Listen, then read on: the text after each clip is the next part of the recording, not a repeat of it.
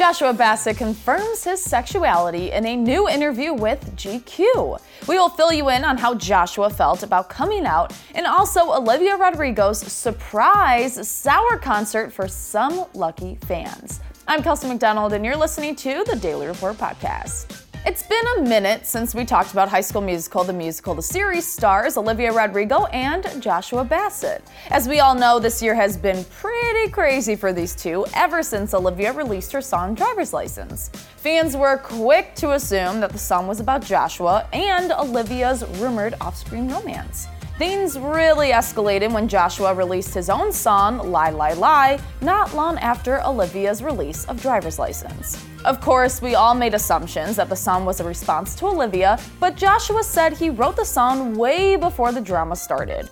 Disney star Sabrina Carpenter entered the chat after fans speculated that Joshua had been dating her and the quote-unquote blonde girl in Olivia's song could be about her. The love triangle truly felt never-ending and got even more crazy when Sabrina released her song Skin and sang, quote, "Maybe you didn't mean it, maybe blonde was the only rhyme." I mean, come on, it definitely feels like a response to Olivia. These three have been in the spotlight pretty much all year and have mostly tried to stay silent about all of the drama. But in a recent interview with GQ, Josh opened up about how he feels about everything. Like everything. All of the drama. All of it. He said, quote, "People don't know anything that they're talking about. The hardest thing has been biting my tongue in a lot of ways. But the reality is it's kind of like a lost cause trying to talk about any of that stuff, and I refuse to feed into any of the bull, so I just don't." Media outlets keep trying to trick Joshua into discussing the drama, and he said that one even went so far as to deceptively edit a video interview. Joshua said, quote, "Everyone is asking me about Sabrina and Olivia. Why don't we focus on these women for who they are? Let's focus on the art that they're making and how great they are instead of their relationship to a boy." So true, Joshua. As for his own music, Joshua alluded to a forthcoming body of work that will share some of his more intimate feelings he has had in the past 12 months.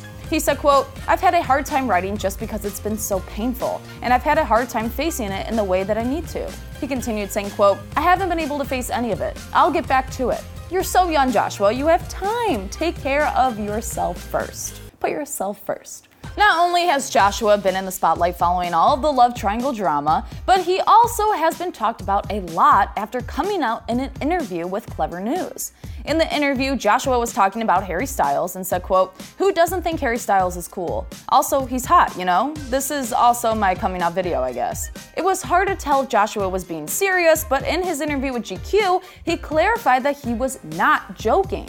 Joshua said he shared that part of himself without a second thought. He also added, quote, "Even if there are consequences, I would much rather deal with consequences and live my truth than live in fear."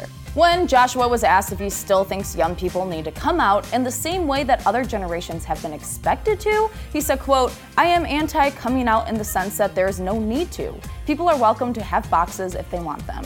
Joshua also shared that he is happy to be a part of the LGBTQ+ community because, quote unquote, "they embrace all." When talking about his own sexuality, he said, quote, "There are plenty of letters in the alphabet. Why bother rushing to a conclusion? Sometimes your letters change, sometimes you try a different one, other times you realize you're not what you thought you were, or maybe you always knew." He went on to say, quote, "I just hope that this generation can feel comfortable, confident, and safe talking about sexuality without needing to be a box and without needing to have it all figured out." He added he is at peace and he's celebrating Pride all month long. Sending you all of our love as always, Joshua, as always.